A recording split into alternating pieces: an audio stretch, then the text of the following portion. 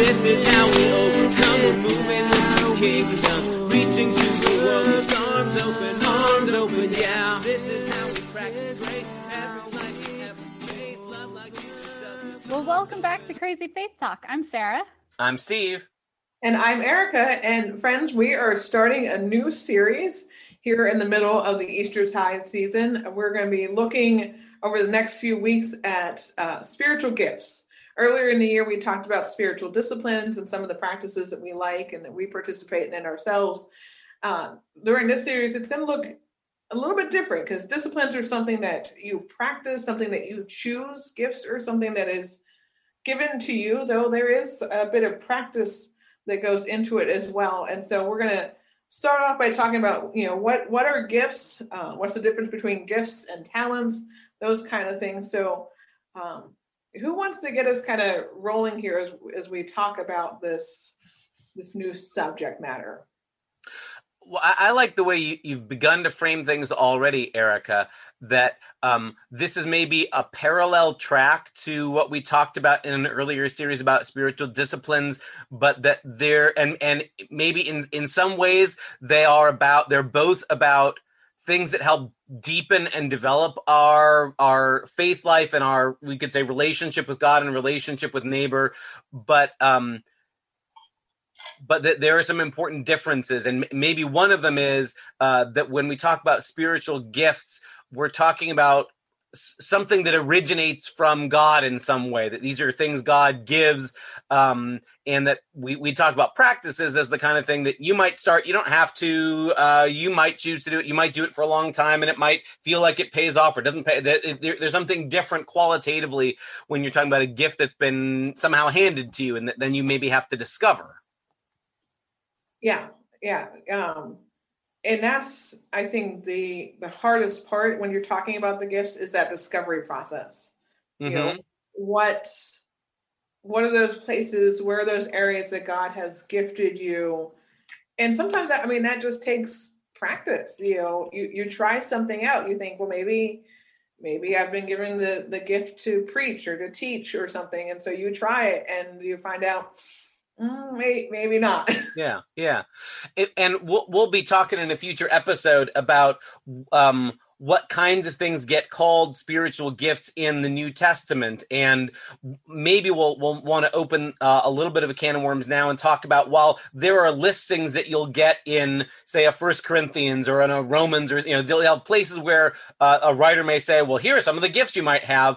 I'm not sure that any of those places treat those lists like they are written in stone, like this is the exhaustive list, there's no other possible ways we can talk about gifts, and so because of that, there's a little more fluidity of discovering a gift might be akin to discovering other kind of talents in life. So for a moment we can even bracket out the word spiritual and say how do we discover other talents or abilities or capacities that we have as human beings. And it feels sometimes like you stumble into it. The kid who's always drawing and doodling, you go, I wonder if this kid's got talent in art, and you put more opportunities in front of them and maybe they flourish. But sometimes we discover talents in other ways that maybe you'd never had the opportunity until, some coach says, let's let you run, or let's let you, play as a starter in the basketball team, and you discover you've got an aptitude. And sometimes it's what other people help see in you and help to tease out. So is there a difference between a spiritual gift and a talent? Because I think we've been throwing around a couple of these words without stopping and defining them. Mm-hmm. But okay, so about 10 years ago now, I taught myself how to knit. Mm-hmm. And, after knitting for 10 years, I like to think that I'm pretty good at it. But is that a talent? I'm not sure I would clarify that. I don't think I would call that a spiritual gift. Mm-hmm. But then again, I just tend to knit for myself and for family members. Would it be a spiritual gift if I spent most of my time knitting prayer shawls or chemo caps? Right. Right. I guess for me, that's what's the difference between a talent and a spiritual gift? Well, maybe we could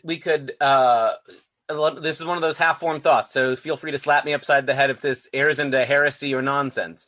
But I want to borrow the idea we had when we were comparing our conversation about spiritual disciplines. And there are all kinds of things in life you could call a discipline that may or may not have a spiritual dimension to them. And maybe some of it is how you let it focus or feed your faith life and your connection to others. And so maybe learning martial arts is a discipline for sure, but I know folks who see it very much as almost a spiritual experience, and others are like, no, this is just so I can kick butt in a back alley when I want to be Batman. And maybe we could say, okay, nobody says Batman but me. Maybe we could say that there are all kinds of things we could call talents or gifts or special aptitudes, but when they are oriented in the way they are used toward building up one's own or other people's faith life, that there were more clearly in the realm of spiritual, what get called spiritual gifts. We could say that all talents of all kinds and all aptitudes, in a sense, are gifts of God. So in a broad sense, you could say, Mozart, who's given us, prodigious musical ability, that's a gift from God. And no matter how much Salieri is upset that he's never good enough and doesn't compare, it's a gift from God, you could say. But the things that the New Testament calls spiritual gifts seems like they are things that are explicitly oriented toward building up the community of Jesus, or helping the community of Jesus followers do their work to be Jesus people. And so in that regard, maybe that helps give a little bit of clarity that like your knitting example, it's a talent that you could shape in a certain direction, and in that regard could be used in a sort of spiritual way. But there are ways, like you say, it could also just be a generic talent that is a good thing to have as a human being, but not necessarily used in a way that is necessarily spiritual. I mean, I'm sure somebody working in a factory somewhere knitting something doesn't necessarily particularly see that as a gift or a gift of God, more like, this is how I get my paycheck. I'm just making sweaters. But yeah, and while the gifts of a prayer shawl or the chemo hats or something like that brings about comfort, does it necessarily grow somebody's faith? It could, right? But that I don't know that that's always necessarily the purpose, right? And I think that's the difference between a talent and at least that's the way I see it. The difference between a talent and a gift. Mm-hmm. A talent can be used to glorify God. Amazing organists and musicians and singers do that every Sunday in church. At least before the pandemic, they did. But and in some ways that does help people grow their faith. Like for myself, music is a huge part of how I worship, and it can bring me to tears. It can bring me closer to God, but I don't necessarily consider that a spiritual gift in the same way I do some of the things we're going to talk about later. Maybe that's a helpful touchstone, or I don't want to say criterion, but like when I think about there are people who are gifted writers, authors who've written beautiful, wonderful books, who are not particularly interested in using their ability to write in ways that connect more people more closely to God. They're writing whatever else is their passion, and that's a lovely, important, good thing. You need people who can write generically, but there are folks who see not only that they have an aptitude for writing, but that they see their ability to write as this could be a way that helps connect people with God. And you could say the same thing with a painter or a musician or something like that it's not just the level of skill, but the direction in which you're aiming it, maybe. So I'm gonna have a flashback to my Physics 1 high school class, where they taught us the concept of vectors, that there are things that don't just have magnitude, but have a direction. So it's not just being really good at something, but aiming it in a certain direction maybe makes a spiritual gift, so that it's possible to be a gifted writer, but not to see that as a spiritual gift because you're not using it in a way that aims it toward how can I help build up the community. And that's not to denigrate people who write great cookbooks or travel articles or whatever, but to say that's scratching a different human itch. But that spiritual gifts have that sense of I have this ability and it is for the sake of the community of God's people. How does that sound? Like, push back if that sounds like nonsense or heresy. No, I think you're spot on. Like, it's just, like I said, I think a lot of it has to deal with how we use that gift. Mm-hmm. I mean, there are certain ones that are specifically named in Scripture that are spiritual gifts. Mm-hmm. But there are things I think that aren't named in Scripture that can be spiritual gifts, just as equally as the ones that are named in Scripture. But it depends on how they're being used. Sure. I think that the word that I've heard us use a couple of times now is community. Uh-huh. Right? Because again, knitting for me could be a spiritual discipline, right? Mm-hmm. It makes me sit still. It makes me to kind of relax. And in a lot of ways, when I'm just sitting and knitting, I'm able to pray better, I think, than if I'm also like doing the dishes or, running around trying to do like 5 things at once. Knitting makes me slow down and stop. But since that's not a community aspect, that's just me sitting in my living room knitting. I don't think that's a spiritual gift in that moment just because it's making me slow down and pray. Yeah. That's more of a spiritual discipline. Whereas if it is something that benefits the whole community, like teaching or preaching, stuff like that, I think that it tends to lend itself more to that spiritual gift because it's not just for me, it's for the whole community. Yeah. And I might suggest too, another boundary marker or piece of our working definition of what a spiritual gift is that, like, unlike, say, a spiritual discipline that you can regulate in a sense that there are some things that you do as a daily discipline. I make this practice of prayer, or I journal in this way, or I fast on a certain periodic basis or whatever. And I do that regardless of the payoff, that it's not exact. Like, I might do it and say, today the clouds didn't part and I didn't hear a voice from God or get a great insight, but I'm doing it anyway because that's a part of what I need to do. You do it anyway. But spiritual gifts have this way of being a little more slippery and unpredictable that, again, almost like, the way the ancient people talked about the muse that would whisper in the ear of the artist or the sculptor or the poet, and like they produce something amazing and they go, this didn't come from me, this is the muse whispered in my ear. There's something like that about spiritual gifts, that like the person who has the gift doesn't at the end of it go, see how great I am, but they're able to say, this was something that God helped to bring forth, and it happened through me, not in spite of me, but that it's a God gets the glory kind of a thing, and also that God is the one who's doing the giving. I just get to be the channel, like almost like when you turn on the faucet and you get a really like delicious, cold, refreshing glass of water, you don't say, thank the faucet, what a great job the faucet did. Like, it's the water that's quenching your thirst. And yes, the plumbing is a part of how it gets to you. But that maybe spiritual gifts have that kind of like, oh, this is really God who's doing this kind of a thing. And it can, that because it's God reserves a right to be surprising and spontaneous, and to lavish those gifts apart from who we think are worthy of it.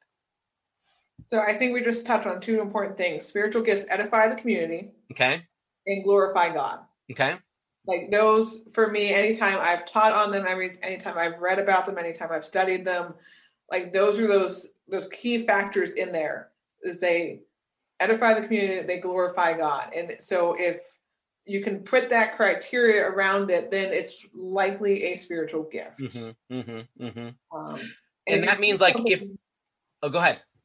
If you do something without one of those criteria, even though it might be categorized as a spiritual gift, then it's probably not in that moment. If you're looking at yourself and say, well, look at me, I have this amazing healing ability. Right. No, it's not me that's doing it. It's God who's doing it, and I'm just his vessel to do it through. And that's that can be taking a spiritual gift that maybe God has given you, but you're not using it for the right reasons. So I think a good example of this might be Doctor Strange, right? Oh, good. I'm glad we're going to get a Marvel Cinematic Universe reference in this conversation. Yeah, so he's a fantastic doctor, right? Like, he like does great, amazing things, before his hands get crushed. But he very much is, I'm a fantastic doctor. Look what I did. Mm-hmm. So he, even though he used his gift, he healed people. He never actually like used it to glorify God. It was very much a look at me, I'm amazing. And yeah, you could say that the arc of that character, at least in the movie version, is that when he comes to see that he's been given an ability or a talent or whatever, a power that is not just meant for his own ego stroking, but for the good of other people, now he can use it in super Avenger-y kind of ways. Yeah, I think that's like you might say that the story of Doctor Strange is the Marvel Cinematic Universe's commentary on spiritual gifts. Sure. Or and I don't want to make this whole conversation all about Marvel superheroes, but as a someone who came of age when the Sam Raimi Spider-Man movies were coming out, there's that repeated refrain that everybody knows. With great power comes great responsibility, and that maybe there's an analog to spiritual gifts there as well. That like when you've been given a gift, it's not just for yourself. So maybe the spiritual gift analogy or analog would be something like with a great spiritual gift comes a commitment that it's used for the sake of building up the community, the body, you could say, and that it's meant to point beyond yourself to God. There is a parable that often comes up in the lectionary, the parable of the talents. Yeah. And granted, like, I think every time this parable comes up in the lectionary, I have a hard time deciding, like, which direction I'm going to go with it, because in a talent is a form of money. Right. So, like, this master gives so much money to 3 different slaves, and then he goes away, and then he comes back, and he's all like, okay, what did you do with my money? And, like the first guy, he had like 10 talents or whatever, which is a ridiculous amount of money. And he managed to like invest it and grow it. And he had like 2 or 3 times more. And then the same guy had like 5 talents, and he also managed to grow it, and et cetera, et cetera. And then the last guy buried his in the backyard and didn't do anything with it, and just gave his master back exactly what was owed. And the master gets all mad because he didn't use that talent. He didn't grow it. He didn't invest it. And I always have a hard time deciding, do I talk about money here or do I talk about actual talents? Right. Like, because if you don't use a talent, like say you have a talent for music or for teaching or whatever, but if you don't use it, if you don't continue honing that talent, you're going to lose it. Like, I took piano lessons for years. I haven't kept up with practicing. Therefore, I'm not that good at the piano. I'm just good enough to find my own voice part to learn, a new singing thing. If the singing doesn't involve a lot of sharps or flats, like ideally it's in the key of C.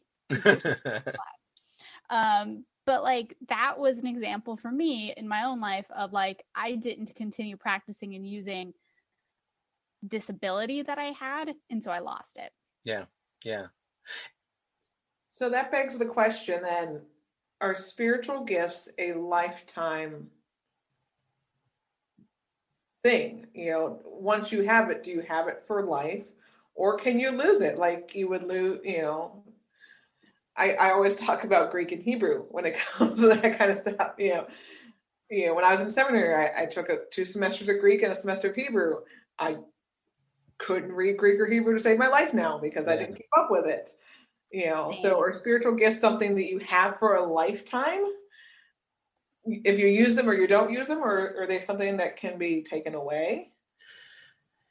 Let me suggest at least a couple of boundary markers here, because I feel like there may be some parts of this question that we can't definitively answer without claiming to know the mind of God, but there are probably some things we can at least stay away from and say, beware there be dragons here. It seems to me like, and correct me if I'm forgetting something, but I don't see much in the New Testament, at least, of gifts being taken away as punishment. Like, I don't see a sense of like, you were bad and therefore God takes away your ability to impart knowledge or wisdom. Like, there's more sort of this, they are for the sake of the community. And because they're for the sake of the whole community, taking it away from one person would hurt the whole community. And it's more instead like, they're for the community. If you're misusing it, either stop using it till you get your head on straight or learn to use it the right way, but not, we're going to take away the gift from the whole community because we're punishing one, or God's punishing one person. So I'd say I'd be nervous about saying, be good or be holy, or else God will take away your spiritual gifts. But I guess I might suggest that, like the parallels of other kinds of talents or abilities, if you let them get rusty, you can get them in usable working condition again, but it requires the additional time to, I guess, hone them again, maybe. I also kind of wonder if maybe some spiritual gifts might be something that you are called to use for just a short period of time in one certain community. Mm-hmm. And I think that's true too. I think there are certain gifts that tend to be more lifetime, like a teaching, preaching kind of deal. But there might be gifts like tongues or interpretation of tongues, which is, that's a whole can of worms down the road. We'll get there. We'll get there, I'm sure. Which could be more of a, kind of one-time or very rare occasional kind of usage thing. But I think you're absolutely right, Steve. That idea of, if you use the gifts poorly or if you've been a bad person, I don't anywhere see God taking away gifts just because you've been bad with them or you've mistreated them. And that's not to say that the community doesn't have an obligation to rein in bad behavior. There's plenty in the New Testament of, if you're abusing your talent or ability or position or authority, the New Testament, the letters that are focused on community life seem pretty hard on, like, don't let abusers continue in positions where they can abuse or that kind of thing. But that's more, the community then has a different role. Other people who have the gift of leadership are going to be called to step up and go like, no, sorry, this can't continue. And that's humans controlling the gift versus God taking it away. Right. Exactly. So in this whole conversation, I keep thinking of Jonah, who was called vocationally to go and proclaim what God wanted him to proclaim, specifically to the community of Nineveh. And Jonah super did not want to do this and tried at every opportunity to run away and to not do this thing. But eventually, God got him there. And so he went and proclaimed, and, it was essentially like, hey, if you don't turn your act around, God is going to smite you all. And then the city actually responded and was all like, oh, you're right. Thank you so much for coming and pointing that out. We're going to turn around. We're going to turn our act around and we are going to, get back on track. Thank you. And Jonah's kind of mad about this, right? Because I think he wanted to see the city of Nineveh smited. Mm-hmm. And, God had a couple of, important lessons for him about a fig tree and anger and God's will, et cetera, et cetera. But then we don't ever really hear from Jonah again. So it doesn't seem as if God used Jonah again to go and continue to preach God's word or to teach people to turn back to God or whatever. It was kind of this one-time thing. And granted, I don't know if that's because Jonah was resisting this role that God was calling him into, or if it was just, this was the only thing God had planned for him. I appreciate you raising that example and that idea to pick up that earlier thread that there might be gifts or moments that someone's called to step up and that's their message and this is their time for it. And then they're called to step back into the wings rather than into the limelight. And I think that's a really, really helpful example that spiritual gifts are not necessarily, and maybe a sign that they're being abused is when you treat it like it's your ticket to be a celebrity, and that this will be your meal ticket for your lifetime. I'll be the guy who's got this gift, or I'll be the girl who's got this gift, rather than in this moment, you bring forth the thing that God has called you to bring forth, and if there's more, fine, but since it's coming from God, it's on God's timetable, not yours. And Jonah, I think, is also a really true example of this being a spiritual gift, like from God. I preached on Jonah earlier this year, and at least according to what we have in Scripture, he gave a 7-word sermon. Yep. In Hebrew. That's it. Like, he didn't have a diatribe. He didn't have Peter's, Pentecost sermon that went on for hours or anything, where people were falling out of the windows and dying. It was 7 words. And yet a whole nation turns to God because of 7 words. Mm-hmm.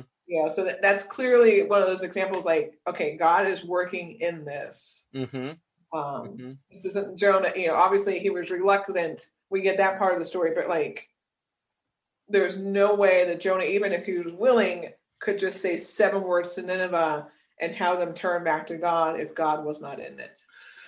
And I think there's more to be mined in the example of Jonah too, in that how God uses a gift may or may not be what we expect at the time. Because like you said, Sarah, it seems as Jonah finally reluctantly goes and announces the message, Jonah's not so secret wish is he wants to see the people destroyed. He wants to see God zap them, and his unspoken fear until the very end is he's worried that God will be merciful to them because he doesn't want to see the people get off the hook. And yet God, it seems, uses the message of judgment to bring forth and provoke the mercy that God's already got in mind. So like God's, doing, Jedi mind tricks on Jonah. I mean, like finally Jonah is thinking, fine, I'm going to tell these people they're all going to burn. And when he announces that message, God uses it in this backdoor way to get the people to be recipients of grace. It reminds me a little bit of, this has become like one of the important theological movies for my life. The old Richard Dreyfuss movie, Mr. Holland's Opus, where he's like this, musician who wants to be a professional composer and be a big name celebrity, in the realm of classical music, and ends up being a high school band teacher for his lifetime. And at the end of the movie, you watch him age and he feels like he's a failure, but all of his former students come back and say, no, we were the thing that was your life's work. We were your opus. And then they play the thing that he's been writing all throughout the whole movie. But like the idea that he had in mind, my ability, my musical talent is for me to write the Great American Symphony. And in the end, the people whose lives he's touched say, no, we were the thing you were meant to work on. We are the product of what your gift was for. That's a humbling kind of thing, because it doesn't mean that he, publishes the Great, American Symphony, but it means recognizing the gift was used in an unexpected kind of way. And I think that maybe taps back into that idea that a spiritual gift isn't intended for the fame or ego stroking of the person who has it, but for the sake of others. And that may or may not translate to credit. And it's almost like if you get credit for danger, Will Robinson, that might be a warning sign that things could be headed in a bad direction. But if your abilities are helping other people, whether or not they recognize it or know who to applaud for, that you're maybe on better ground. So I'm kind of wondering about recognition of spiritual gifts. Okay. In particular, so when we were when I was discerning a call to ministry, there was a lot of talk in my discernment process of vocation often is both internal and external. Mm-hmm. Like you have to both feel the call of God, and that has to be also recognized in the community, right? Like the community has to also be calling you into ministry, right? And so I'm maybe unfairly trying to put the same rubric to spiritual gifts, of both thinking that it should have both an internal recognition and an external recognition. But like you said, Steve, like I think that there is that danger of once you start getting like props, like, okay, for example, preaching, everybody's all like, oh, you're an amazing preacher, like, and then that becomes more of a focus on you as opposed to like what you're saying and about what you're like glorifying God. Then I think there's that danger there. So I'm not really sure what I'm trying to ask here, other than like, how do we recognize spiritual gifts? Because I also want to say that there also seems to be danger if I'm all like, oh yes, God has given me the ability to preach, right? Like that seems really like I have a big ego, right? So Right. And how in the do back, we recognize spiritual gifts in both ourselves and in others? in the back of my mind, as you say that, Sarah, is those words of Jesus from the Luke's version of the Beatitudes that also have the woes at the end, where he says, "Woe to you when all speak well of you," because that's what they said about the false prophets. That like the people who go around always getting applauded because they're great at bringing a word from God. Jesus seems to be like, be careful, because that might be a sign that you are a false prophet. That you're just in it for your own ego. So like, yeah, that tension is a difficult one. Like I can remember when I was growing up, it was a popular thing to give like the junior high and senior high youth class in Sunday school surveys of spiritual gift, and you take this inventory, what are your talents or things like that. And in some ways it felt like, wow, it's just as simple as filling out a bubble sheet, like, a standardized test in school, and that's how you find it out.